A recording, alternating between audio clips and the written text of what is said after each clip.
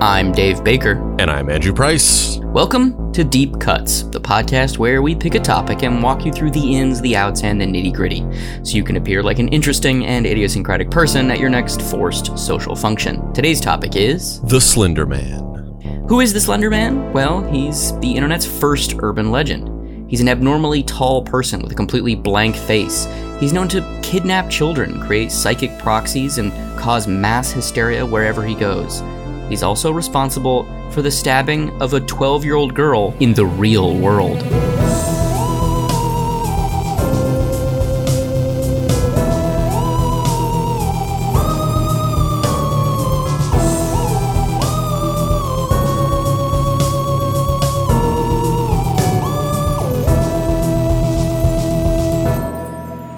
Act 1. No, that's not spooky Patrick Stewart.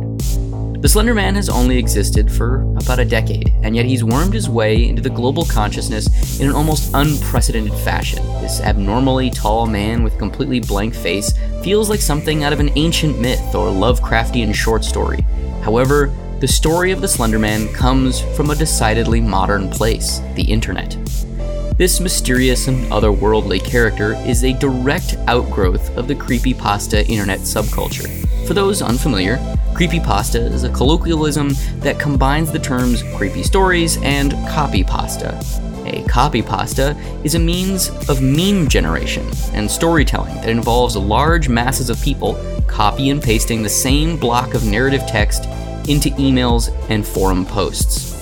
During the days of the burgeoning internet ubiquity, these small stories would go viral, being consumed by millions upon millions of people. Perhaps you've received them.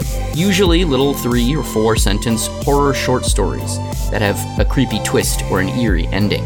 Andrew, when all of this stuff first started, like in the early 2000s, were you a person sending or receiving copypasta bullshit? Definitely not sending. I definitely didn't do that. I definitely got a lot of stuff. I received a lot, whether it was copy pastas or just, weird chain emails or whatever. Just I got a lot of stuff. But I'm not the type of person that does that kind of thing.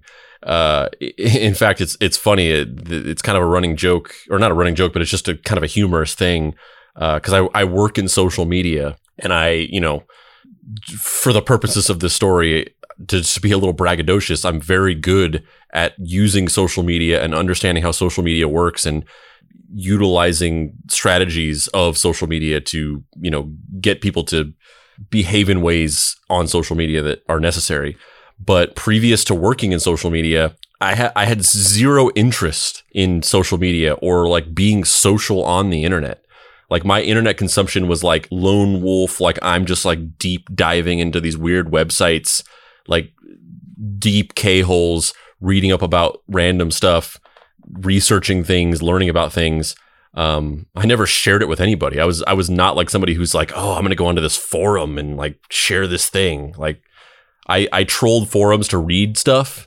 And sometimes I was in forums where I posted my own work, like music and stuff like that, and videos. But yeah, I never did anything like that. What about you? You Sharon son of a bitch. I know who you. I know which one you were. No, I was not involved in that end. I was too nerdy, like that. It's almost kind of like the copypasta thing, and like the internet horror side of things was like, there was a specific subgroup of nerds that I was not a part of.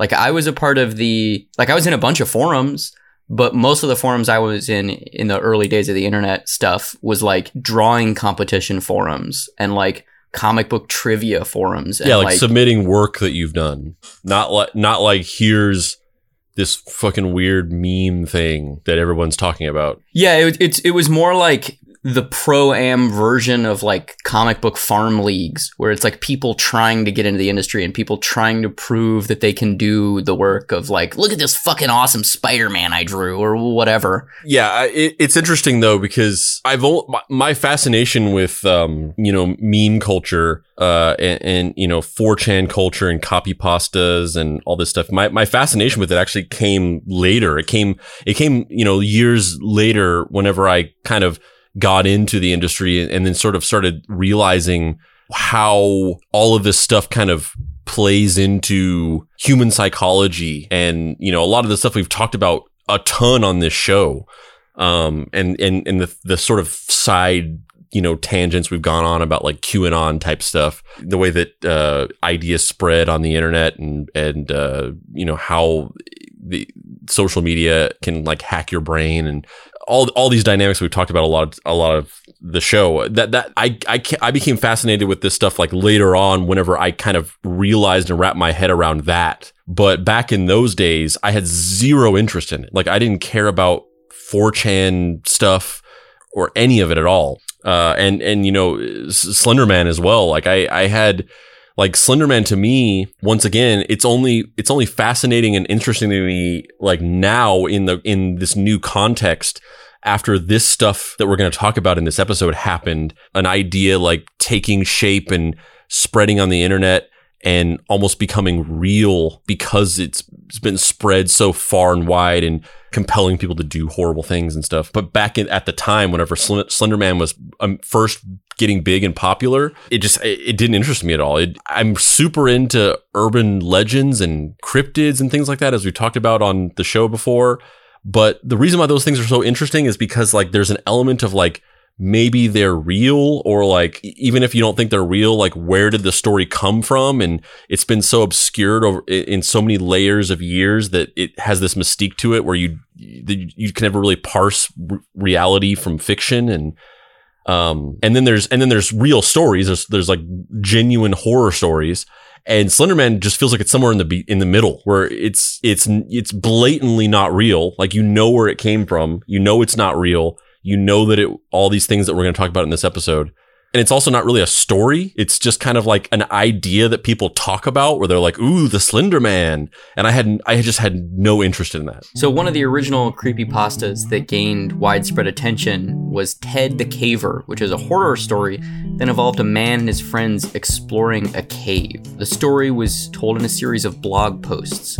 As the blog continued, the stories got weirder and weirder, drawing the reader in and asking them to reconcile bizarre facts or study horrifying photos for clues about the narrative.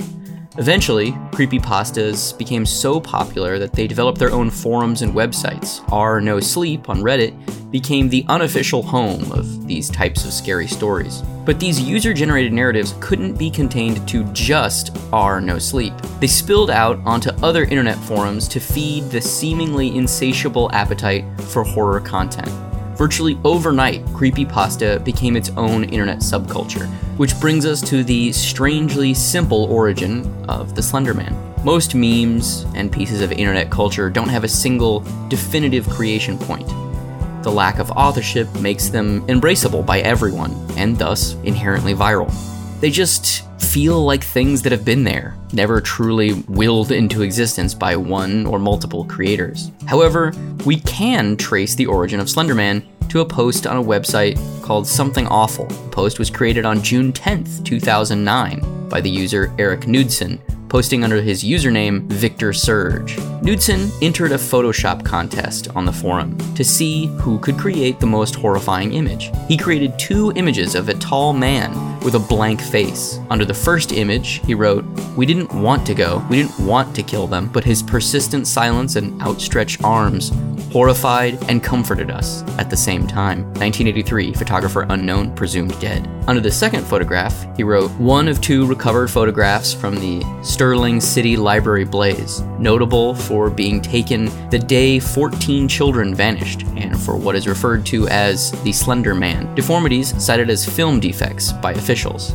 Fire at the library occurred 1 week later. Actual photograph confiscated as evidence." 1986. Photographer Mary Thomas, missing since June 13th, 1986. From here, the Slender Man took off, garnering a cult following virtually overnight. Legions of people became obsessed with his image and backstory. Have you seen the photos in question? Yeah, I think I had just, kind of gotten interested in like what it was back when it started to become popular, and I kind of looked into it and sort of traced it back to the origins, that it was, what this says, it was based on some Photoshop contest, which that's the interesting part to me, the idea that it could start off as just this isolated, because that's how everything is. That's how we've talked about this before, but so many beliefs are predicated on somebody coming up with some kind of lie or some kind of artifice for a specific reason, and sort of never really meaning for it to go any further than that. And then it like somehow jumps lanes. Way back in an old episode, I talked about how a lot of these sort of ad campaigns from the 1950s have continued on to be these commonly held beliefs in American culture, like that you're supposed to shower every day because the guy who owned the Kellogg company was obsessed with trying to keep boys from masturbating. So he worked with a bunch of doctor lobbyists to spread a bunch of propaganda about how you're supposed to shower every day, because he thought that if they were showering more, that they would jerk off less because they would be cleaner, which just the mind of a low-key pervert. I dare not venture into that. That's the part that's really fascinating, is that they created these things that were intended to be creepy. They were intended to be these scary things, but they were made for a contest. And then they became like, that's insane to me, that this thing that he did this for fun for this contest went on to do this, went on to become this. And that was I kind of looked into it briefly, but other than that, yeah, I kind of lost interest in it. Yeah, I wonder, since the listener can't see this, I wonder if you can describe what these two photos look like. So the first one, it's a photograph that is taken at a playground. The photograph is in black and white, and I forget what year it's supposed to have taken place in, or what they say the time period is. 83, but it doesn't look like a picture from the 80s. And like, they're just the fashion of the kids and just the quality of the camera. It doesn't look like it's from the 80s at all. It's a little girl that's climbing up a slide on the right hand foreground, and she's like looking at the camera and smiling, like it's supposed to be like a parent taking a picture of their kid. And then in the background, off in the distance, there's a bunch of kids that are just basically in silhouette. Like, you can't see their faces. You just see like little kids, and they're gathered around like a dark figure, and they're all being obscured by the shadow of a tree. And the dark figure is just a silhouette. You can just kind of see that he's like a tall person with like a rounded head, like a bald head or something, some kind of monster head or something. And then he's got like the beginnings of like some kind of dark tentacles that are coming out from behind his back. And the kids are just kind of like standing around him, looking up at him in transfixed or hypnotized or in awe or something. It is a very creepy image, but it also doesn't make a whole lot of sense if the parent was standing there taking a picture. I feel like they would see that. It's not like a subtle thing where you're like, oh no, I can't believe I missed this. If this was really happening, this parent would be standing here taking a picture, and there would be a giant monster 10 feet away kidnapping children. And then the other one, or is this even the other one? My understanding is the first one is the one where there's a girl like frowning in the foreground, looking at camera, and he's in the back. The second one is the one where she's on the one that you just said of the... Oh, so that's the second one. Okay, so the first one, I guess, is this other one where it's just like a bunch of like more kind of tween-aged kids. Those other kids were like little tiny kids.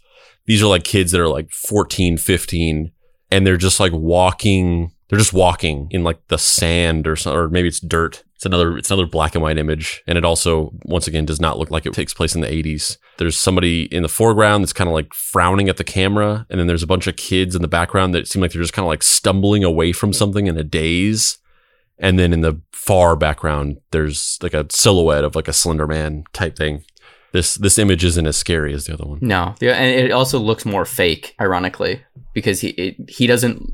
The way he's photoshopped into the environment isn't as convincing, and he's not... It's just like a dude standing there, kind of... It's obvious that he's implanted into an environment that previously existed. But yeah, basically, this is the building block that spawned the Slender Man, is this Photoshop contest. This guy comes up with this just kind of atmospheric origin of like, there's this creature called the Slender Man, and he kidnaps children.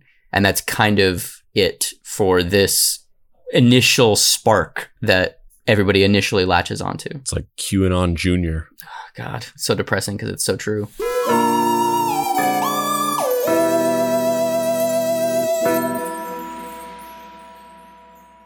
Hey, this is Dave. Thanks for listening to the show, and I just want to let you know that the Deep Cuts Pod now has merch, baby! Go to deepcutspod.com, click on the store link. Or by going to bit.ly.com/deepcutsmerch, or by clicking the link in the show notes. And you can purchase a bunch of cool designs made by illustrator Daniel Taraka, my friend and fan of the show. Those designs come on a variety of t-shirts, sweatshirts, baby onesies, mugs, fanny packs, all kinds of stuff. One of them is a Tintin homage where it's Andrew and I running, just like the intro to Tintin. Bacon and Legs Miami Nights shirt, Davey Bake's Papa Price Morning Show shirt, and a shirt that just says this shirt is kayfabe. So if you want to pick up some Deep Cuts merch, now's the time to do so.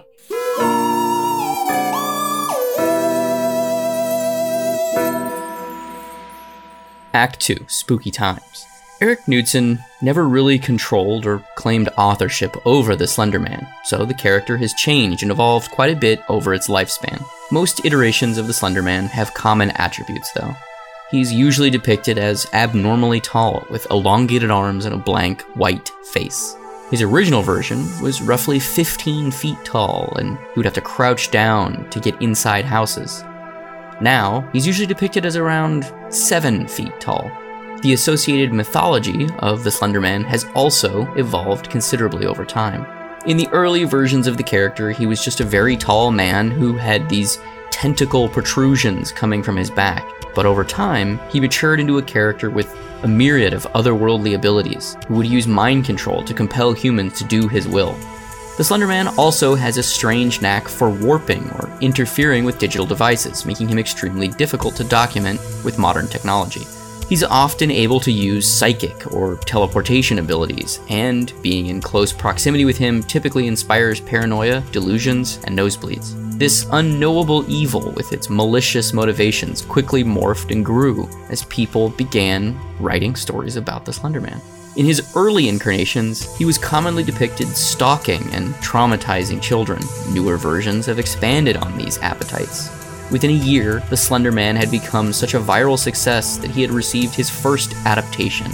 In a 2009 YouTube web series, would-be filmmakers Troy Wagner, Joseph DeLarge, and Tim Sutton began telling an eerie and disjointed augmented reality story, focused on what they claimed were real-life encounters with the unknown. Like Ted the Caver before it, this Slender Man adaptation, titled Marble Hornets, was a web series that purported to be a real-life documentary with footage captured by the Friends and showcasing appearances of the Slender Man. The web series chronicled weird happenings that the group of friends experienced. What perhaps gave them more credibility was the fact that the entire project was funded only with $500. Many believed that the footage and convincing effects the team created could not have been produced on such a low budget with such inexpensive cameras. In order to really sell the idea that they were experiencing these otherworldly phenomena, the group would upload at random times, and the videos would have little or nothing to do with the core story more often than not. Marble Hornets developed quite a cult following, and has since been compared to Lonely Girl 15, a series of fictitious web blogs that took the internet by storm in the early 2000s, as one of the most important early artistic works produced specifically for the internet. In all, Marble Hornets was comprised of 92 videos that encompassed the main story. There were also 39 entries on an accompanying channel to the arc that had side narratives and additional content. In total, the channel's videos have gotten more than 100 million views. Andrew, what are your thoughts on Marble Hornets? Did you watch it when it was happening? Was it interesting to you? I watched it. I fell off after a while because, once again, I'll just say it didn't really interest me that much. Like, I'd like to sit here and say like, yeah, I loved Marble Hornets. Like, I was like a huge fan of it or whatever. But I followed it for several weeks because, you know, they would upload videos like intermittently. Like, it would be kind of weekly, but they would also just upload random stuff sometimes with no rhyme or reason. And sometimes it would be like literally just a 20-second video of a camera like sitting on a ledge, like just shooting nothing. And then sometimes it would be like a 1 minute video where you'd see some creepy thing, a ghost or whatever, or not a ghost, but you'd see like a figure in the background or whatever. And it just vary. And then sometimes it'd be a longer thing with like dialogue and people. Cause I think the conceit of Marble Hornets is that it's footage from behind the scenes of a movie that these people are making. I just didn't really care for it. I didn't get into it. Yeah, I was so into it. I loved it. I loved it. But I also loved the idea of it more than the actual thing. Like I kind of had a similar arc, except I really was into it at first. And then I kind of like sort of fell off after a certain point, just because the draw of it is that it's this weird labyrinthian thing that's very weird and metatextual, and it's a horror story, and all of that stuff I was so into. At a certain point, I kind of drifted away from it too, because it just felt like it wasn't going anywhere because of the random stuff that you had mentioned of, like, you know, sometimes the footage would be them like all sitting around the kitchen table talking, and it wasn't really creepy, and it was just like almost like they weren't like podcasts, but you know what I mean? Like, it's just like 4 dudes sitting around a table, and you're like, yeah, this is cool, but like, how does this fit in? And I don't know, maybe now that it's wrapped up, maybe I would revisit it and find it more compelling in its totality. But when it first started, I was so in love with the idea of it, and I was like, oh, this is the fucking future. Like, this is how you use YouTube. This is how you make cool, weird shit on the internet, you know? Interconnected short form narratives is the future. And then it just felt like nobody had, like, they had the germ of an idea, but didn't have the resources to really orchestrate that. And then nobody else saw the ambition in the idea. So nobody else even really tried. Like, there's been other versions of stuff that's kind of like that, but I haven't really found anything that was as successful as that feeling of when Marble Hornets first started. I was really excited about it. And then it just kind of fizzled out for me personally. Like, I thought the first couple times they put those, like, you know, like a camera pointing at a wall for 20 seconds, I was like, oh, this is so funny. Like, this is genius. But then when they did that like 7 times, it's like, all right, I get the joke, but like, is it building to something, or is it just that same joke over and over again? In 2015, a Marble Hornets spin-off / feature film adaptation was released titled Always Watching, A Marble Hornets Story. The film is a loose adaptation of the original web series and the Slender Man online mythology. And see, I never saw this. I had lost interest in it at this point, and I saw people talking about it, and I just remember kind of just being kind of mind blown that a movie got made, but I never saw it. Yeah, I never saw it either. But I had a very similar reaction where I was just like, wow, they did it. What the fuck? That's amazing. Good for them. And then my second thought was like, I hope they didn't get fucked over. Yeah. And also, just to put it in context, like, even now, if you have like YouTubers or whatever that you like and they get a movie or whatever, like, that's still kind of crazy, but it's not as crazy. The gap between legitimate Hollywood system movies and TV shows and like YouTubers and influencers has been like bridged a little bit. And it's not out of the ordinary to see somebody that blows up on YouTube and then like becomes a big actual celebrity. But at this time, that wasn't a thing. It was like genuinely crazy that somebody who made like a popular YouTube channel would get like a quote unquote real movie. Yeah. It's fucking surreal. Around that same time, another Slender Man web series, Everyman Hybrid, was also released initially in 2010, and it concluded in 2019. It consisted of 84 videos and 6 hidden videos. Additionally, a third web series titled Tribe 12 also contributed to the Slender Man mythology. And I guess the reason why I just wanted to touch on those 4 components of the Marble Hornets feature film, the original Marble Hornets thing, and To the Ark, coupled with Everyman Hybrid and Tribe 12, it's these 4 kind of groups or narratives that all kind of are telling the same story from different points of view, all with the same basic building blocks.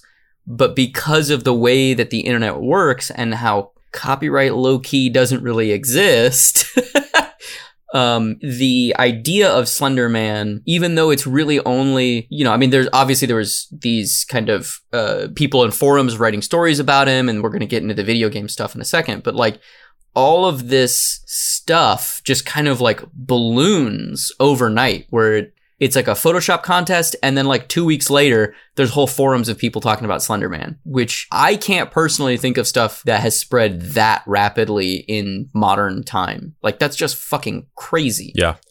It was kind of like on the forefront of that becoming a thing. There wasn't really anything like that before it. And there kind of isn't anything like that now because, and I want to talk about this more later on when we get to like into the Act 3 stuff. The internet and culture is just so big and fractured that something like this doesn't seem like it could really happen again. Yeah, because everybody's off in their own little silos. So it was really just this one moment in the fucking universe where all the conditions were perfect for this thing to happen. Yeah, completely. And all of this success, you know, the short stories, the forum posts, these web series, even the movie, they kind of are leading towards a critical mass moment for Slender Man, which actually kind of took a little bit of an unconventional road in that you would think it would be one of these movies or web series that really put him on the map. But the aspect of Slender Man that really took hold of a younger demographic and just kind of completely enraptured culture was when Marble Hornets got a video game adaptation called Slender: The 8 Pages. You play as someone lost in a forest, attempting to find 8 pages from a book that Slender Man has strewn among the rocks and trees. The game developed a significant cult following, with fans of Slender Man propelling the game and the character to new heights. Within the game, though, Slender Man is only referred to as, in air quotes, the operator, which is, it's fascinating that it took that, like, cause I actually saw stuff from the video game before I knew what he was, before any of this stuff. Maybe that's not true. My memory is that I saw the video game first, but I don't think that makes sense with the timeline because I was aware of him probably prior to the game. I don't know. I'm pretty sure that Marble Hornets was like well going before the game ever came out. I just have this memory of seeing somebody playing the game and being like, you just wander around the fucking woods? Yeah, but it's really scary. Kids loved it, and it is kind of creepy to watch. I mean, I watched a few. I mean, it's funny because I'm getting memories now. It's kind of like coming back to me that I remember that I kept like trying to like Slender Man. I kind of like forgot about that element of it, but now I'm kind of bringing up this game. I'm now remembering that every time like a new Slender Man thing happened, I kept like trying to get into it because I guess I just always thought like it felt like a thing that I should like. I feel like this is something that I would be into because it's like weird and creepy and it's kind of Lovecraftian. So I remember, you know, watching Marble Hornets and whatever other stuff, and then specifically this game, trying to play this game, but more than that, I remember watching a few of like the reaction videos that would pass around the internet. A couple of them were just like, watch how scared these little kids get, and then there was like one where it was Bane, like it was like that, like that's what Slender Man was to me. It was like, oh, it's this thing that's all the bunch of viral like things happening. Where there's one where it's Bane playing the Slender game. It's also pretty weird too, because like he has all these like bootleg versions of himself too, where like, you know, in Slender, the 8 Pages, like he is Slender Man, but like they name him the operator, you know, low key, so they can like copyright it and shit. And then, you know, he showed up in Minecraft, you know, like the Endermen in Minecraft are like just they're him. It's so weird that he like is everywhere, but also isn't there because there's not a central hub for the character. There's no like creator in air quotes. Well, I'm trying to think of what the analog is because, as I said before, Slender Man was like, and as we'll get into with the documentary, Slender Man was like the shit for like 11-year-olds in 2008, and so all these places where he's popping up, you know, being in Minecraft and this, you know, this game getting made, which is like a very simple game that a kid could play. It's not a complicated, hard to play game. It's all kind of dictated by the fact that this character was sort of latched onto by little kids. And we'll talk about this more, you know, later, but you know, the culture around Slender Man was a lot of little kids like making weird, creepy YouTube videos where they staged that they were getting attacked by him and stuff like that. And I'm trying to think of what the analog is for us. Like what was the thing that we were really into that was like so ubiquitous that it would just appear in all pop culture in various forms like this? I mean, the only thing that I can kind of think of that's sort of similar is the way the slasher villains were treated in the 80s. But like you and I didn't experience that. But like Nightmare on My Street. Yeah, and Freddy and Jason and those characters in the 80s and the early 90s were everywhere. And I mean, speaking personally, like I loved Freddy Krueger. I still love Freddy Krueger. Like he's my favorite like slasher villain. And it's really weird for like a 12-year-old to be obsessed with a pedophilic, burned, psychic manifestation of trauma with like a fucking like knife hand. Like it's really bizarre and not cool, but here we are. And it's kind of the equivalent, but the thing that separates it, I think, is that Freddy Krueger, is a movie character. He's Robert Englund. He's owned by New Line Cinema. Next year there's going to be a new movie and you hope it's good, but it probably won't be because most of them aren't. And like with Slender Man, it's this weird thing where he's kind of everywhere and you see him all the time, and like there's all these urban legends that he's real, and you're like, maybe he is real. I want him to be real. Like I wanted Freddy Krueger to be real as a kid. I wanted to fucking hang out with Freddy Krueger and kill people as a kid. You know what I mean? Like I wanted to be in those movies. Dave, no. I mean, come on. Anybody who watches those slasher movies and is like, I identify with the human characters. It's like, no.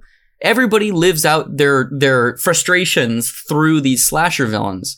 And, whether that's appropriate or says something about me as a person or, whatever, like, come on, man, it is what it is. Like, we're all culturally having a catharsis of the everyday grievances of being a person where you're like, fuck you, Johnny Depp, and your good looking face. Get sucked into that bed, you piece of shit.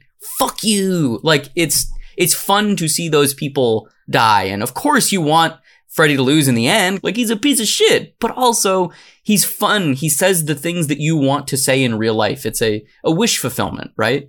And I think that there's a component of that. You were just a little kid who was wanting to go around being like, I'm gonna fucking kill you, bitch. Yeah, dude. I was a little kid that was just like, welcome to prime time, bitch. My little brother wanted to be Michael Myers. He watched those movies way too young. He definitely should not have watched them that young. And he like wanted to, it was scary. He was like, I want to murder people. And my other brother, one night we watched Scream on video in the living room, and he got so scared that he couldn't go to the bathroom and he pooped his pants.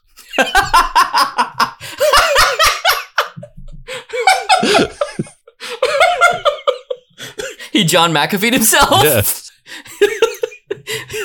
And then he grew up to be a juggalo.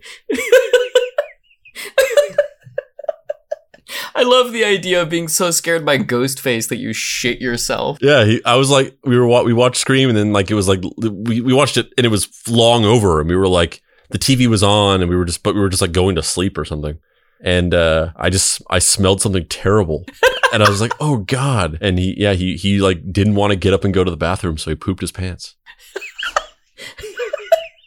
I shouldn't be laughing so much. I can't help it.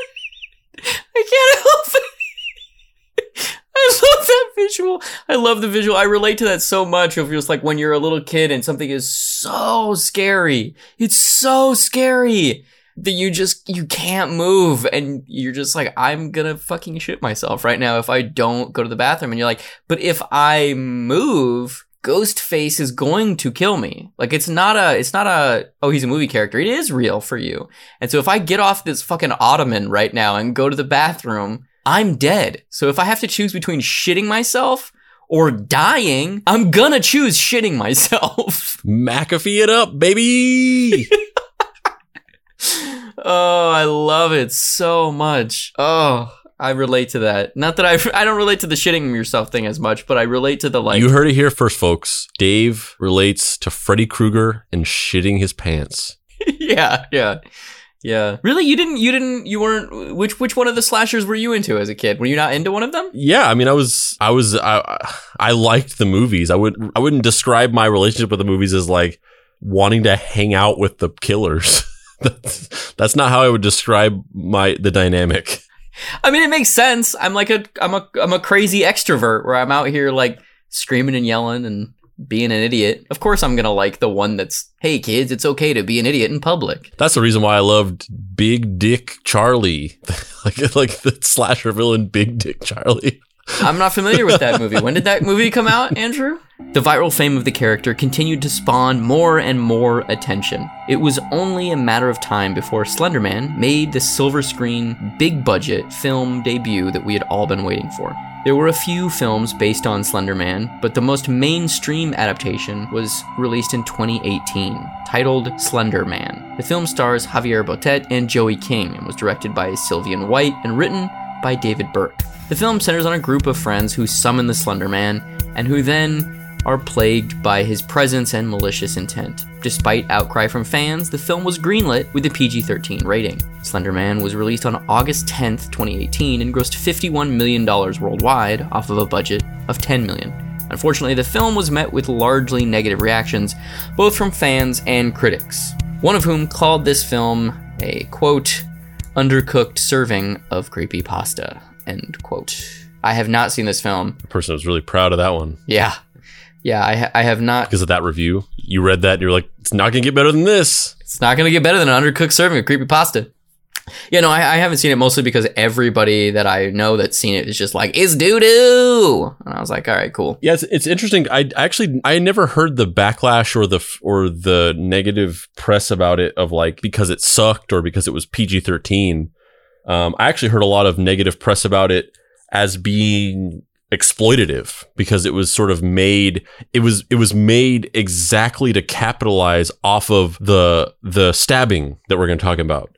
And I remember reading a lot of negative press about it, of people, wanting it to be, trying to petition Sony to not make it or shelve it or whatever, because they thought that it was disrespectful of this real life event that happened, because they were clearly making it to coincide with the popularity, the newfound popularity is the wrong word, but the newfound interest in Slender Man based on this true crime event. But yeah, a PG-13 movie about Slender Man chasing people around. I don't know what it is, but for some reason, I just have like everything about Slender Man just turns me off. I'm just like, every time I'm just like, that sounds like nothing I want to see. What if Robert Englund was Slender Man? I would watch Slender Man versus Big Dick Charlie. I'd watch that movie too. Yeah, I would definitely watch that movie. Because, Slender Man is the only one with hands that are long enough to get around. Yeah, that's his weakness. You could incapacitate him with a really good handy, but nobody can do it. Only Slender Man can. Yeah, indeed. I think that's actually the origin story of why Slender Man doesn't have a face. He took a face shot from Big Dick Charlie and it just blew his features off. Yeah. Oh, I was gonna say it's just calcified cum over his face. Oh my god. Oh my god. But I kind of like that it like sandblasted off his facial features.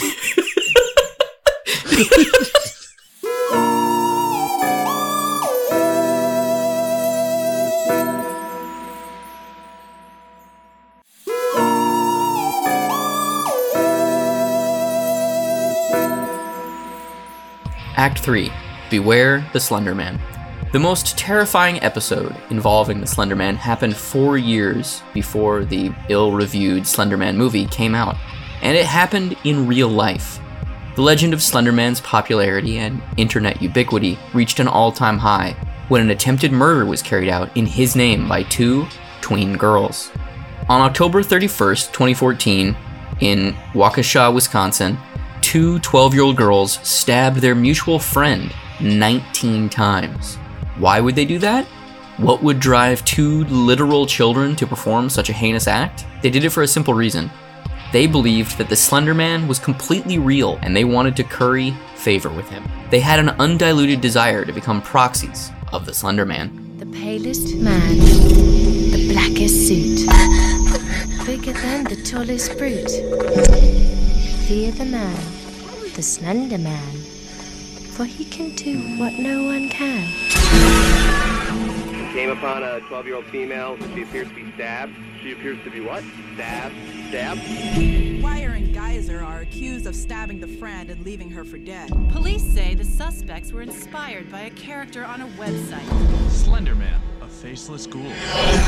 We never thought she could possibly believe that it was real. Anisha told me we had to. She said that he'd kill our families. Who's he? A man. He can be anywhere from 6 feet to 14 feet tall. He doesn't have a face. His skin is white. She needed to prove that Slenderman existed and would be able to do that by killing somebody. We forget how much it sucks to be a kid. They don't know how to differentiate between fantasy and reality. People are captivated by Slenderman. That's what I call power.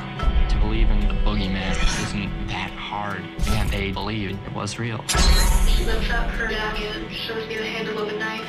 What were you thinking? Dear God, this is really happening. Morgan Geyser and Anissa Weier were two seemingly normal children by any traditional metric. However, unbeknownst to their friends and family, they had become radicalized by tales of the Slender Man. They had become completely enamored with him and were convinced that he was in fact a real entity.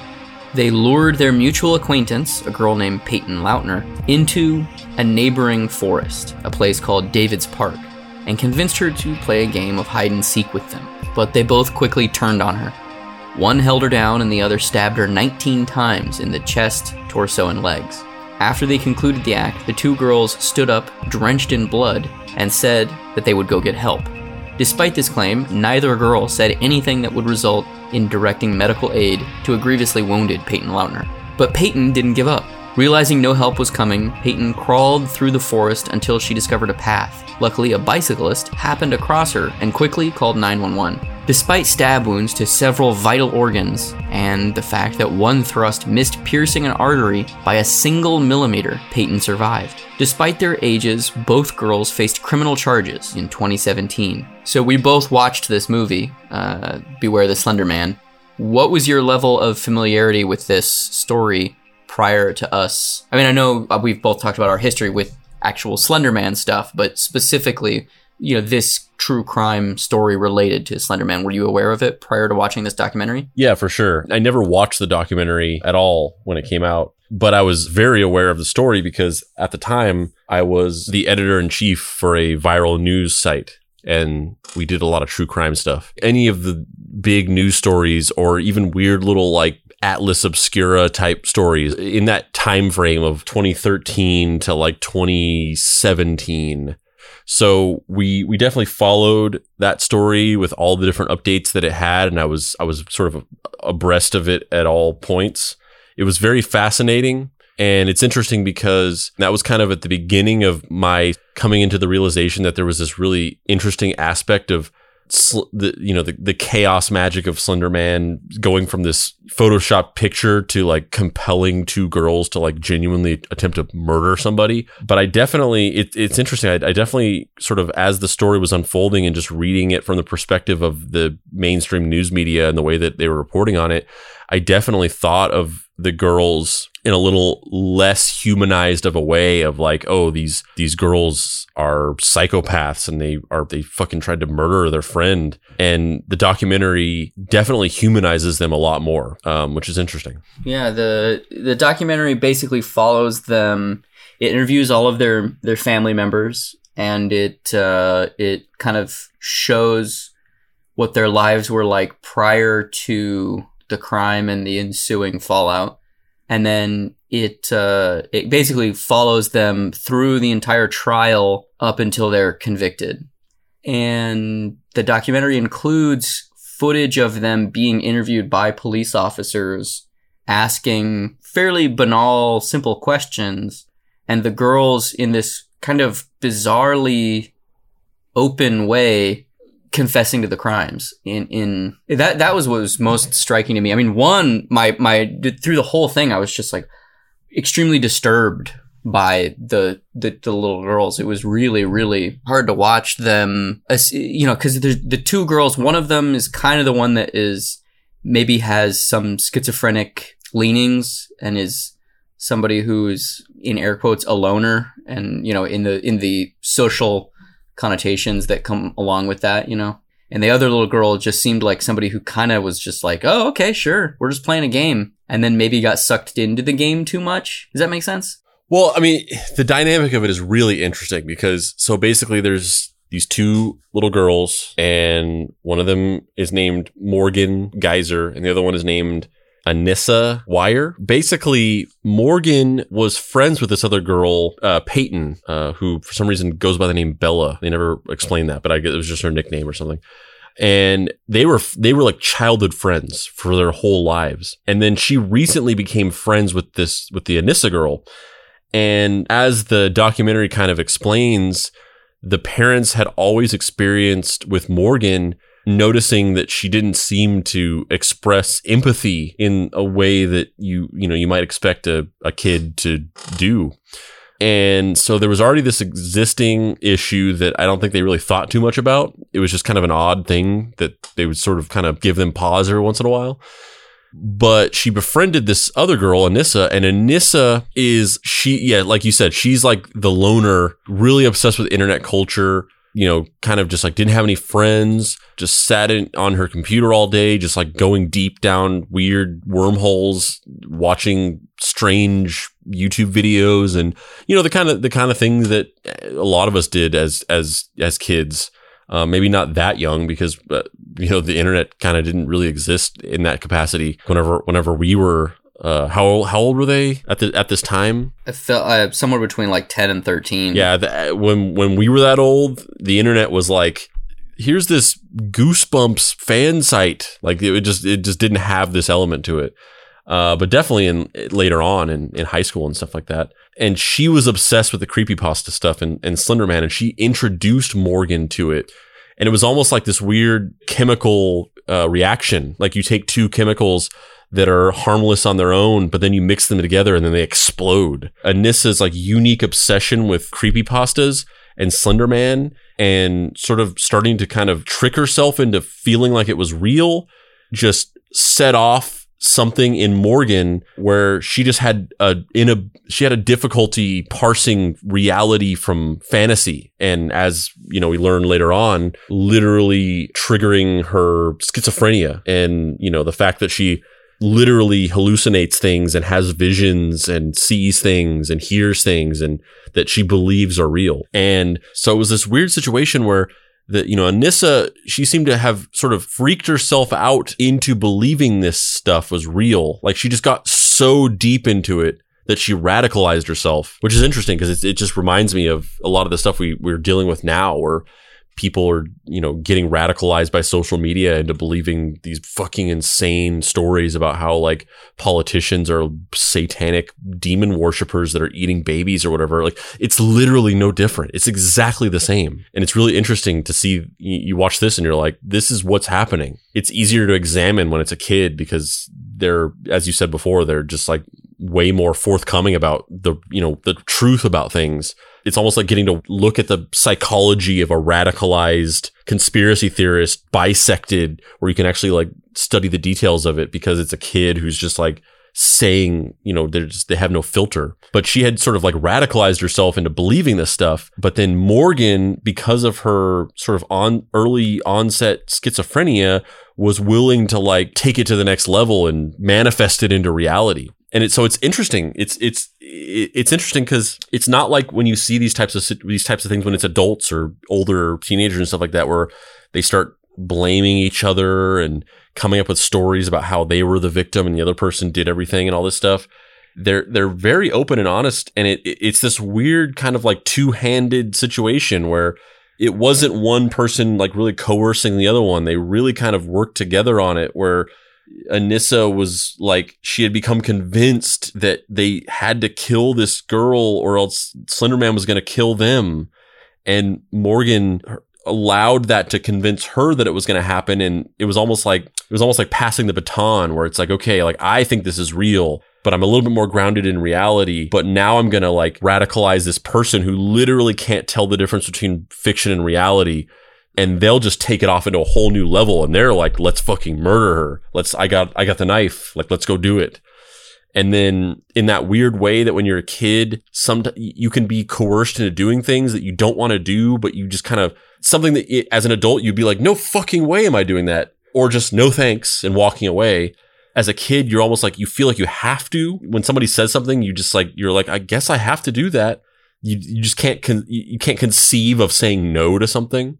So as Morgan is going more and more in the direction of like, we're going to really do this, Anissa's like kind of going along with it because she's like, I guess it's like a feedback loop where they're both over and over again, like ratcheting up the belief and convincing each other that this is real more and more. And if they hadn't been together, that wouldn't have happened. But every time one of them says something, it further validates it to the other person, and the other person says something and it further validates it to the point where they're in the woods with a fucking knife. Yeah, and it's this weird thing too where they seem like really good kids up until a point where they seem like just normal, they just want to have friends. They just want to, hang out, watch dumb YouTube videos. And then when they start plotting this murder, which is such a strange thing to even say, but once they start plotting this murder, then they start like almost like subconsciously talking themselves out of it. Like there's all of these, basically their plan was that they would invite this third girl to spend the night, Bella, to spend the night, and then they would kill her in her sleep and then leave her in the house, and then they would leave the house and start walking to where this national park in Colorado where they heard Slender Man's mansion is. And then once it starts happening, then they're like, nah, we shouldn't do it here. So then they try to take her to the woods, and they're like, okay, we're gonna, one of the girls is like, I don't want to stab her with her eyes open. So I want her to close her eyes because it'll be easier to kill her with her eyes closed. So she like slams her head into the side of a porta potty, not porta potty. What are those just like an outhouse style, like concrete structure, like those public restrooms. And she's like, lay down on the ground and close your eyes. And she's like, well, you just fucking slammed my head in the ground. I'm not going to fucking do that. What are you doing? And so she's like, all right, let's play hide and seek then. So they, play this hide and seek. And that's when they end up getting her to lay down or whatever. They hold her down and stab her. And it's this weird thing of like, you can tell that there's something inside of them that's like trying to not do it, while the natural momentum of their friendship has set them on this course to carrying out this really awful thing. Where it's almost kind of like they've said aloud to each other, we have to kill this person. And now they're both socially obligated to continue pushing the other person, even though neither of them want to, even though they both want to, even though neither of them want to. You know what I mean? It's this really strange social dynamic that it's like kind of like you're saying when you're a little kid where you just say yes to things because you want acceptance or to be liked or whatever. Yeah, well, it's like that when you look out of when you're in a tall building and you look out the window and you in your mind you're like, I wonder what it would be like if I just jumped out. Like those weird like intrusive thoughts you have where you're just like, what if I just drove off this cliff or whatever. It's like it's not like a suicidal thing, and it's not anything you would ever actually do. It's just this weird thing that human beings do where you just like your mind goes to these morbid places, by reflex. It's like that thing in Inception, like if I told you not to think of an elephant, what are you thinking of? An elephant or whatever. Your mind just like goes to these dark places apropos of it being in a vacuum, and the very fact that you wouldn't want to do that is why you're thinking about it. And it's like that. That's what they were doing, but then they shared it with each other out loud. And so these thoughts that every person has of like, I wonder what would it be like if I just fucking murdered somebody or whatever, that they're completely harmless. They're not like secret psychopathic thoughts. They're not indicative of anything. Yeah, Andrew, it's not a psychopathic thought to love Freddy Krueger and have wish fulfillment about murdering annoying people in your life. Exactly. I built up to this. This whole thing, this is my tapestry. They shared that information out loud with each other, and it brought it into existence. And then, as you just said, then at that point, it just became this like social ping pong where these thoughts had been manifested into reality. They've externalized these thoughts, and then that sort of made them real enough to where they thought that they wanted to do it. And then every time they sort of had second thoughts, there was like a bunch of variables in the way to prevent them from backpedaling, Where it's like, oh, I can't go back on this now because then she'll think that I'm a coward. Or if I say I don't want to do this now, like she'll think that, you know, I'm not committed to Slender Man.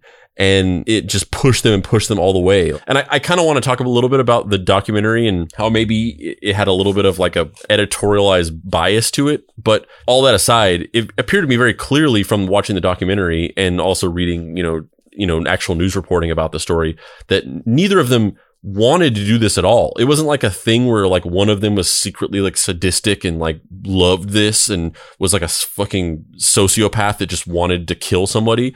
Neither of them wanted to do this. And it's so crazy because it's like it was like the highest stakes version of two kids playing pretend, of when two kids like boast back and forth to each other and just keep making up more and more outlandish lies about something that they've done or whatever. Like I remember when I was a kid, I just have this distinct memory when I was really young, like I think kindergarten, because I was homeschooled. So I went to kindergarten and then after that I was homeschooled. So it must have been kindergarten because it was a public school. And I remember just being with a kid and we were going around telling kids that we had seen rated R movies, which we had not seen. And it was like, we were like bragging. We're like, yeah, I saw this movie. It's rated R. And it was like that. And it was literally like that, except for instead of just like bragging about some dumb lie, they were like convincing each other that they wanted to murder somebody. Yeah, I think that there's something too where there's something to you're looking for a connection when you're that age outside of your familial unit, and you want it so badly that you're willing to do just about anything. And that's kind of what this is. These two people wanted that connection bad enough to murder somebody. Like they wanted that connection so bad that they were like, this is our thing now. We're like an army of two and we are in service of this higher calling, this like bizarre dark religion formed in the bowels of the internet that we are the proselytes for. Come on, Morgan, you could have just invented a fucking program for illegally sharing music for free.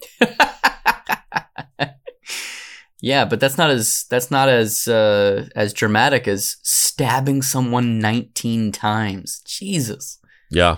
I guess we'll talk about a couple other phases of this after this. I want to talk about the documentary itself and also some of the ethical, moral, and philosophical things that they talk about in the documentary and kind of my thoughts on the way that they presented them.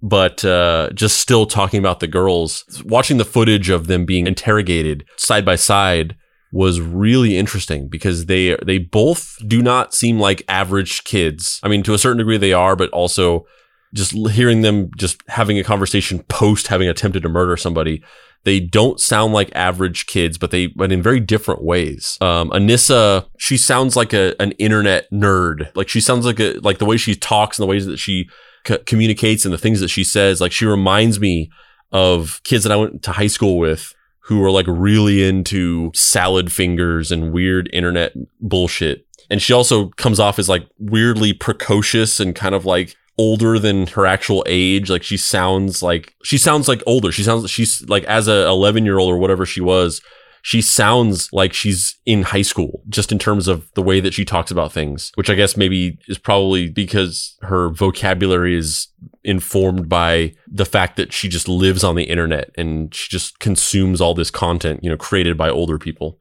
And then Morgan just seems very kind of like distant and disaffected by things. Like she seems like she's just kind of like, this isn't really happening. Like she just seems very disconnected from all of it. She's like, yeah, I guess we did that. Very, very odd. Yeah, we had to murder her because otherwise there would be a man that was angry at us. Who is this man? He was a man. Yeah, and then their stories like line up. Like I said, they didn't tell stories that like painted the other one as more at fault or whatever. Their stories just exactly lined up. Yeah. What are your thoughts on the documentary as a whole? Like I said before, it humanized them much more. I mean, incredibly more. First of all, I feel like the doc, and I don't know how you felt about this because you have a little bit different of an experience, but that documentary was way darker than I was expecting it to be. It hit me in a much darker way than I expected it to. Like I thought I was going to watch it and be like, oh, this is just like some crazy true crime shit. But the fact that it was about these little kids and this sort of horrific event that they could never come back from, and the destruction of innocence and stuff, it really got me. It shook me to watch it. I was talking to my wife and I was just like, we got to watch the kids and look for signs of weird stuff like this. Like if something like this is going on, we got to like catch it early and we we gotta put them into therapy or something. Like, we can't let something like this happen. Like, I got really freaked out about it, because that's like my worst fear. Aside from watching this documentary, my worst fear is that I'm gonna like completely fuck up as a parent and turn my son into a serial killer or something. That's like my worst fear. The movie really humanizes them and their reasons why they did what they did, and it really kind of makes you root for them to not be tried as adults and be given some kind of sentence that involves more of a mental health path rather than an incarceration path.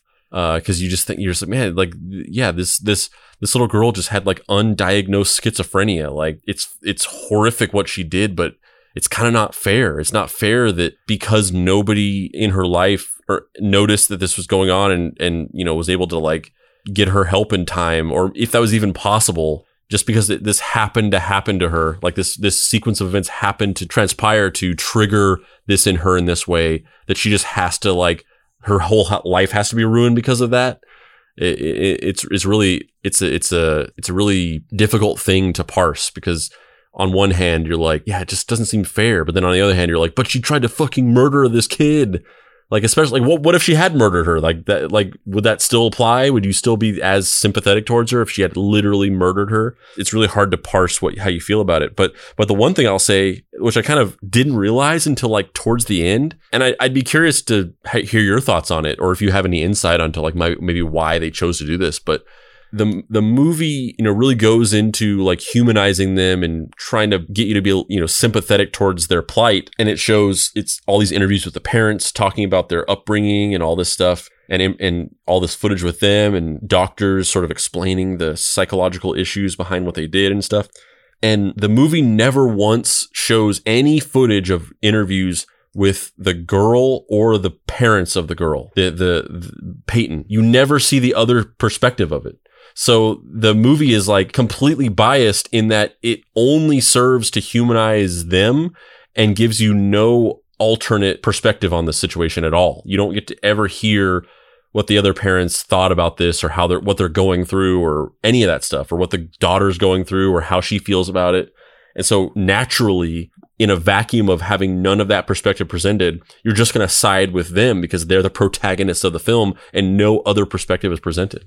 Yeah, the thing that was so striking to me was the stuff about from the parents, specifically the father of Morgan. Yeah, Morgan. Was he the one? No, was he the one that was like really paranoid about his other kid getting an iPad for school? No, that was the father of Anissa. Oh, okay, yeah. So for the father of Anissa, like, that guy seemed very fractured as a person, and like, I don't know, I felt a lot of empathy for him, because he seemed like somebody who was just like, I wasn't there, but I also was there all the time. Like, I don't know what more I could have done. And that tension of like knowing that you missed the thing, like whatever that train leaving the station was, you weren't strong enough or aware enough, or you didn't see any of the signals, or maybe there weren't any signals, or the Monday morning quarterbacking of those life-altering decisions just seemed like a living hell. Yeah, but also the thing that kind of struck me about that thread of the story, and the movie doesn't really go out of its way. There's no like thesis of the movie. There's no like the moral of the story is this is bad or whatever. That doesn't really have that. It definitely has a bias towards like getting you to sympathize with the girls, but there's no message. But in that thread of the story, the thing that's talked about a lot is him sort of grappling with, he essentially blames, not that he totally shirks responsibility. He doesn't say like, this wasn't my fault or whatever. He definitely does feel like it's his fault. He does feel guilt for it.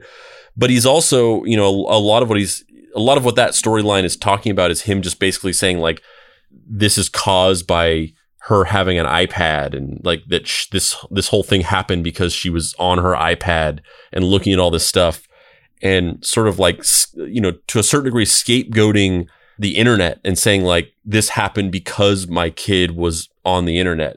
And then, you know, later on they show like a part where he's grappling with the fact that his other son also has an iPad, which he's like required to have for school or something. and he's like apprehensive about it. He doesn't like it, and he wishes he didn't have it, but the school like needs them to have it for the education programs that they have or whatever.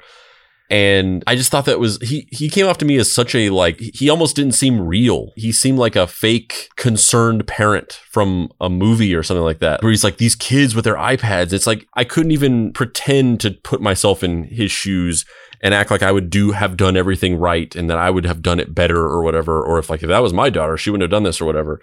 I'm not saying that whatsoever, because anything could happen. There's so many different variables for how people turn out the way that they turn out, and things that are completely out of your control as a parent that can affect your kid in a way that something could happen and, you know, you couldn't have prevented it.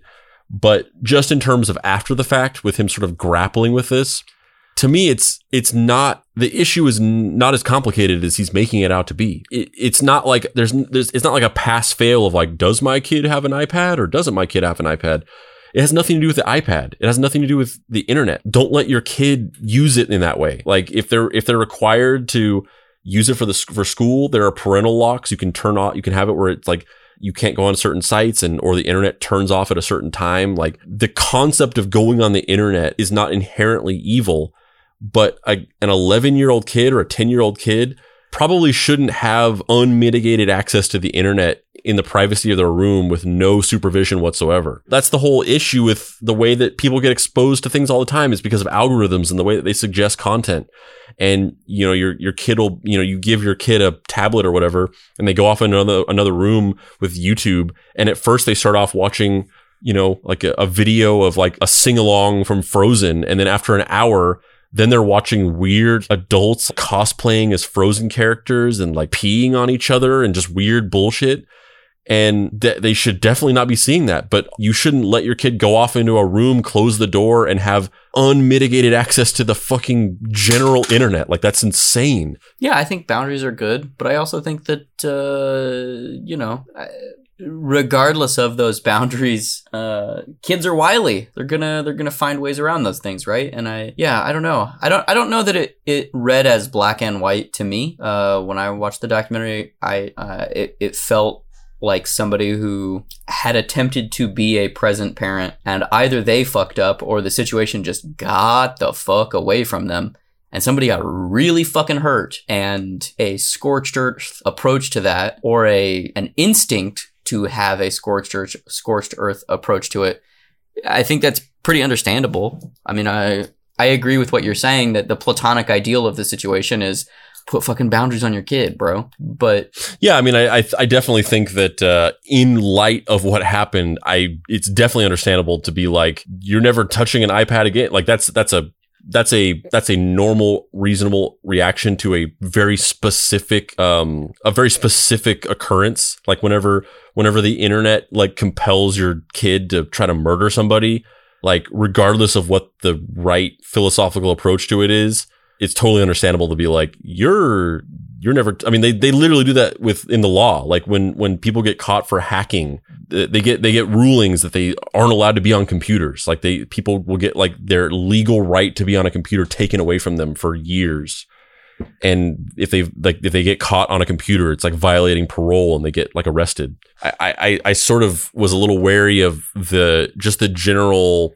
It felt like it was like so close to being like a satanic panic type situation where it was trying to say that like the internet was evil and it was turning our kids into murderers or whatever. When in reality, like you said, you can't just force a kid to not figure out how to expose themselves to things. And it also probably isn't the right thing to just completely shut them off, whether or not they could figure out a way around it or not. But it's just really like treating a symptom of the actual issue, which is you should be able to sit down and have more open conversations with your kids and, you know, set boundaries of, you know, when they're allowed to do certain things, and understanding that things are probably going to happen out of your control and they're going to sneak behind your back and do things. But ideally, if you have a more open and honest relationship with them, that they won't be as compelled to do things like that, to try to sneak things behind your back. And if they are sort of looking at weird stuff that's freaking them out, that they would be more willing to share that with you and you could talk it through with them, rather than them just like in their room with the door shut and the lights off, just like fucking convincing themselves that there was like an evil, child murderer coming after them, and it never coming into their minds that they could talk with you about that and share that information with you and talk it through with you. But that's also another thing that I thought was interesting is this whole event. And that was kind of what I alluded to earlier, that the internet has gotten so big and culture has gotten so big and fractured that it's so surprising to me. I remember when this happened, and it was a big news story. It was by no means some like thing that was like under, that flew under the radar. It was a huge news story. And watching the documentary, I kind of was struck with the fact that I'm so surprised. If this had happened whenever we were kids, it would have started a cultural backlash of like coalitions of moms against Slender Man, or like, parents marching in the streets, talking about how the internet was evil and that it should be shut down. And there would be news stories, around the clock being like Slender Man is Satan's new tool and it's manipulating our children into becoming murderers. And it's so surprising to me that nothing like that happened. There was no cultural backlash to this. There was a news story and it was very big. And I never remember hearing anybody being like, oh, our kids are being corrupted by, memes or whatever like that. It's so crazy to me that nothing like that happened. And it's just indicative to me of the fact that everything about culture now is just so big and fractured that like something like that can't happen. Like those things just can't happen because there's so much going on that there's no longer enough bandwidth for everybody to rally around one large narrative unless it's like really big. Like it has to be like fucking monumentally big. Like things like this just end up kind of being blips, but it takes something like QAnon or like any of these things. Like it has to be like a fucking banger in order to like take root in everybody's conscious. Yeah. It has to be a bunch of neo-fascists storming the Capitol attempting to overturn the election. Yeah, but I mean that's insane that it has to go that big in order to like reach everybody anymore. Like it's like this weird like escalation of stakes. Because back in our days, back when we were kids, it was literally just like, this board game is gonna fucking kill everybody. Like that was the stakes. There just isn't a singular monoculture anymore in the same way that there was. JJ the Fourth, amongst many other things, loves Scooby-Doo. And, you go into Spotify and you search for Scooby-Doo. And so you play a song and it's like the theme song from like, he likes a bunch of the different theme songs from all the various shows. So like there's the original Scooby-Doo, Where Are You theme song, the one from the Scooby-Doo movies, What's New Scooby-Doo, like all these different ones. So you play one and whenever it stops playing, it'll autoplay to a related song. So you play the Scooby-Doo theme song and then it'll end and then it'll autoplay and it'll probably play like the What's New Scooby-Doo theme song, or maybe it'll play some weird like pop punk cover of the Scooby-Doo Where Are You theme. But eventually there's been some times where he just has the phone and he's listening to the Scooby-Doo songs and it's just auto playing to other related things. And sometimes it's like, it just plays like the DuckTales theme song or something tangentially related. And then sometimes I've like been working or just not paying attention. And then suddenly I realize that the song has like auto played into some song that just has the name Scooby-Doo in it. That's like a very explicit song. And I'm just like, oh no, stop. You can't listen to that.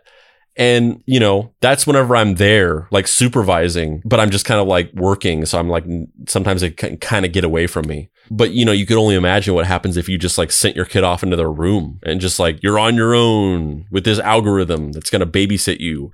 And it's designed to just continue feeding the endorphin hits that you need. And that'll eventually ratchet it up to more and more salacious things, to the point where you've become radicalized into believing these crazy things because you've just gone down this wormhole that's gotten more and more specific, to the point where it's like this one hyper specific thing that's been like crafted in like molten fucking lava to hit every button in your brain. And like Slender Man with these kids. And it's not like censorship. It's not like, oh yeah, like we should ban these things. It's such a complicated topic to wrap your mind around, because the thing about supervision and moderation and things like that, I think that's a strong pillar in the conversation. But as you said before, you can't do that forever. You can't do that all the time. You can't guarantee that they're not going to figure out ways around that. There's just, to a certain degree, there are limits where you become powerless, and then it becomes scary. It goes off into uncertain territory, something that you can't control, something that you don't have personal curation power over. And that's where it becomes very scary. And then you start being like, oh man, what are they getting into? What are they being exposed to whenever I'm not around or whenever they're figuring things out? But whenever I was a kid, I saw all kinds of crazy shit. And I definitely was like in my room alone looking at shit and like plunging the depths of the internet and circumnavigating my parents' restrictions and whatever. Not that they really even had any to begin with, but none of it affected me. I didn't go off some deep end and become radicalized. And I always had a very clear boundary with what was real and what wasn't. And I always, like, none of this stuff like warped my mind or whatever the fear is that parents have of like what's going to happen to their kids. Am I saying that means I'm like more well-adjusted than other people? I don't know why. I'm not saying it's that specifically. I just saying that like for whatever reason, my particular personality type, when I was a kid, I could look at whatever and read whatever. And I sort of viewed it more in an observational way of like, oh, that's interesting. And it never like fucked me up in any kind of way. You've also grown a lot though since getting right with Xenu. Yeah, I mean, but that's just furthering my point. Like I have zero thetans. I am completely clear. I have gone 100% clear. But then there are other people that obviously are affected by those things, and that's the scary part. Is like, is JJ the Fourth gonna be able to like sneak behind my back and watch some fucked up horror movie when he's way too young to watch it and be fine like I was? Or is he gonna be like my brother and like want to kill people? Like, or is he gonna be like my brother and poop his pants? Or is he gonna be like your brother and become a juggalo? Yeah, this is like that's the scary part, the ambiguity of, is he going to become a podcaster who likes to research interesting stories in his free time? The height of an exciting lifestyle full of intrigue and high stakes danger? Or is he going to become a fucking murderer? Or is he going to become a juggalo? Or is he going to be a Big Dick Charlie? Yeah, or that. That's the silent fourth one. What I'm trying to say and what that kind of lends itself towards is it's hard to wrap your mind around, like, or it's hard to wrap my mind around what the right thing is to do, because it's such an impossible question of like, when is the right time for your kids to look at this or have access to this or have their own autonomy to do this, and when should you restrict that, and when does that become too oppressive, and when are you overstepping your boundaries and not trusting them? It's a very difficult minefield to navigate. Despite their ages, both the girls faced criminal charges, and in 2017, Anissa Weier pled guilty to attempted second-degree homicide and was ultimately sentenced to 25 years to life in prison. She was also institutionalized in a state psychiatric ward until the age of 37 years old. Morgan Geyser accepted a plea bargain in which she would be given a sentence of 40 years to life, as well as be placed in a mental health facility for an indeterminate amount of time. She was eventually diagnosed with schizophrenia. I cannot stress enough, because these girls were 10 or 11 or whatever, and they've just been incarcerated since then, whether it's in Anissa's in like a juvenile detention facility and Morgan is in a mental institution, and they're like 19 now, or maybe even 20. And I cannot stress enough that this is my deepest fear. Like, my deepest fear, at some point it was like dying in a fire or something. But my deepest fear, which I cannot overstress enough, is that I do things wrong and my kids become serial killers. Like, this is the worst case scenario to me. Yeah, I mean, it is the darkest of possible timelines, because it's something it's a waking hell. It's not just like, oh, there's this one instance and then you can put the pieces together and move on or not move on or whatever, but that it's a story that follows you for the rest of your life. It impacts the lives of everyone in the immediate vicinity. It permanently shapes the identity of the kids involved. It's existentially harrowing. And yeah, I mean, they were tried as adults. They're still locked up. Yeah, I mean, the whole thing is just like watching a fucking car wreck in slow motion. It's very depressing on like every level. So, you know, if you're trying to be depressed, Irene Taylor Brodsky's Beware the Slender Man, now streaming on HBO Max. Yeah, much darker than you kind of anticipate. When I talked about how we were going to do the Chris Hansen episode, because kind of the point of the Chris Hansen episode, or like the motivating factor for doing it, was kind of the later stuff where he had become like a weird con man YouTuber guy. That was like what the episode was sort of based around. And so whenever I presented the idea of doing it, and as I went into writing it, initially I was like, oh, this is going to be like a fun romp. And then as I started writing it and started realizing like, oh, we have to actually go through this entire whole early career and stuff to get to this point. And then at the end of it was like, this isn't a fun romp. Like, I mean, we had fun with it in a couple of places when it was appropriate, but like that, it was like, I went into it thinking like, oh, this is going to be like a funny episode. And then it was just like the darkest episode we did. And that's how this felt, where I was like, I didn't think it was gonna be a fun romp, but I was like, oh, it's, you know, just gonna watch a true crime documentary about this crazy thing that happened. And then I was like, this is fucking dark. Yeah. It's oof. Yeah. I don't, no thank you. I don't want any of it. You could just take that back to the store. In conclusion, the Slender Man is as ubiquitous today as he's ever been. He's become a fixture of popular culture, an urban myth of the digital age, a character who's taken up residence in our collective imaginations. His eerie, inhuman arms and blank, expressionless face speak to the darkness within all of us. His unknowable, otherworldly motivation, his bizarre abilities, and his iconic silhouette has captivated a viral legion of fans that will only continue to grow. And with more Slenderman films, video games, and anonymous forum posts likely on the way, it's unlikely that he's going anywhere anytime soon.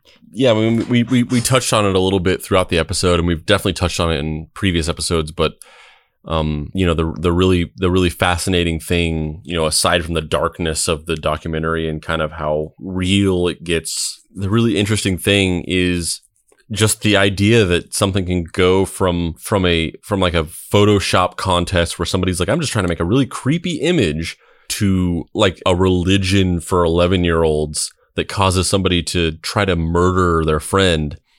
It, you know, it just speaks to the way that the internet taps into something primordial about the way that our minds work.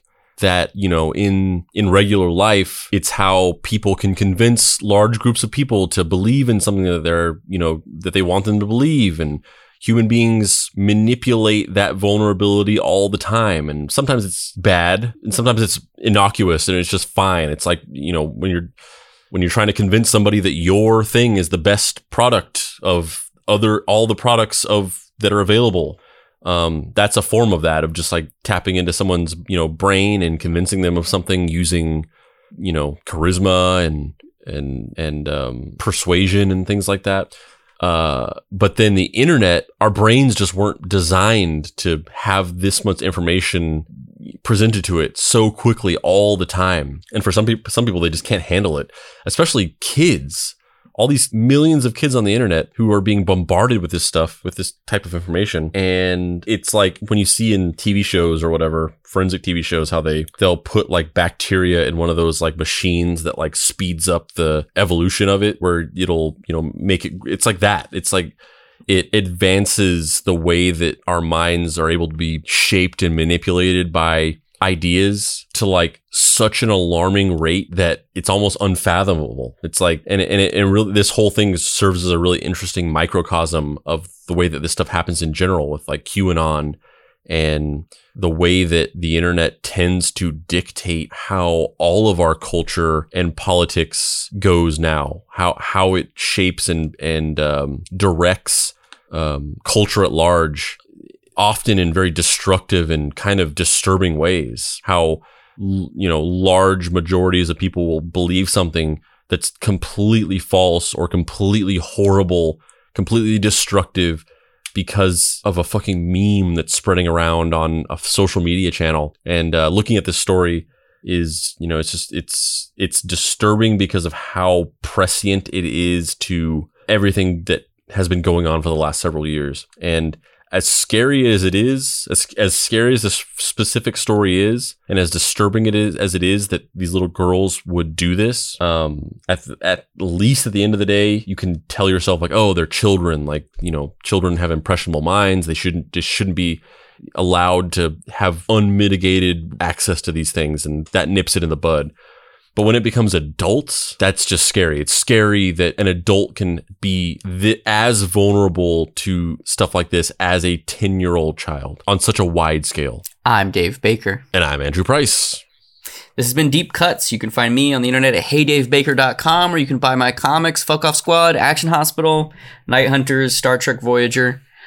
Or you can read my new book that's going to be published in June by Dark Horse, Everyone is Tulip, at everyoneistulip.com. You can read it right now. Whole first issue is up there, and 3 pages get uploaded a week. Andrew, where can people find you on the internet? You can find me stalking through the shadows in your local playground with my neatly tailored suit, clutching my 7'2" frame as I walk amongst the children and beckon them towards me like a modern day Pied Piper as the tentacles slowly emerge from my back and reach out to claim their next fallen ones. And you can also find me at dapricerights.com, where you can get my book, Deadbolt AI Private Eye. You can also get the Mystery Treehouse Investigation Agency patches so that you too can be a junior sleuth of the Mystery Treehouse. You can get those at my store at dapricerights.com. You can get them at Dave's store at his website. You can also get them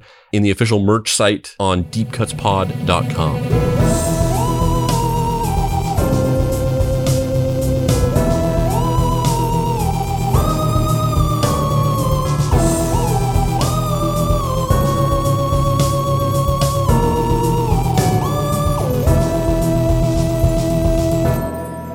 Deep Cuts is a production by Boy Genius Media. If you'd like to find this show and others like it, please visit boygeniusmedia.com or deepcutspod.com. If you want to join in on post-episode discussions, please join the Deep Cuts Podcast Facebook group. Finally, subscribe to our YouTube channel for additional video content. The incidental music for this episode was created by D. Catalano, whose music can be found at wekeepoddhours.bandcamp.com, and the Dead Boy Detectives.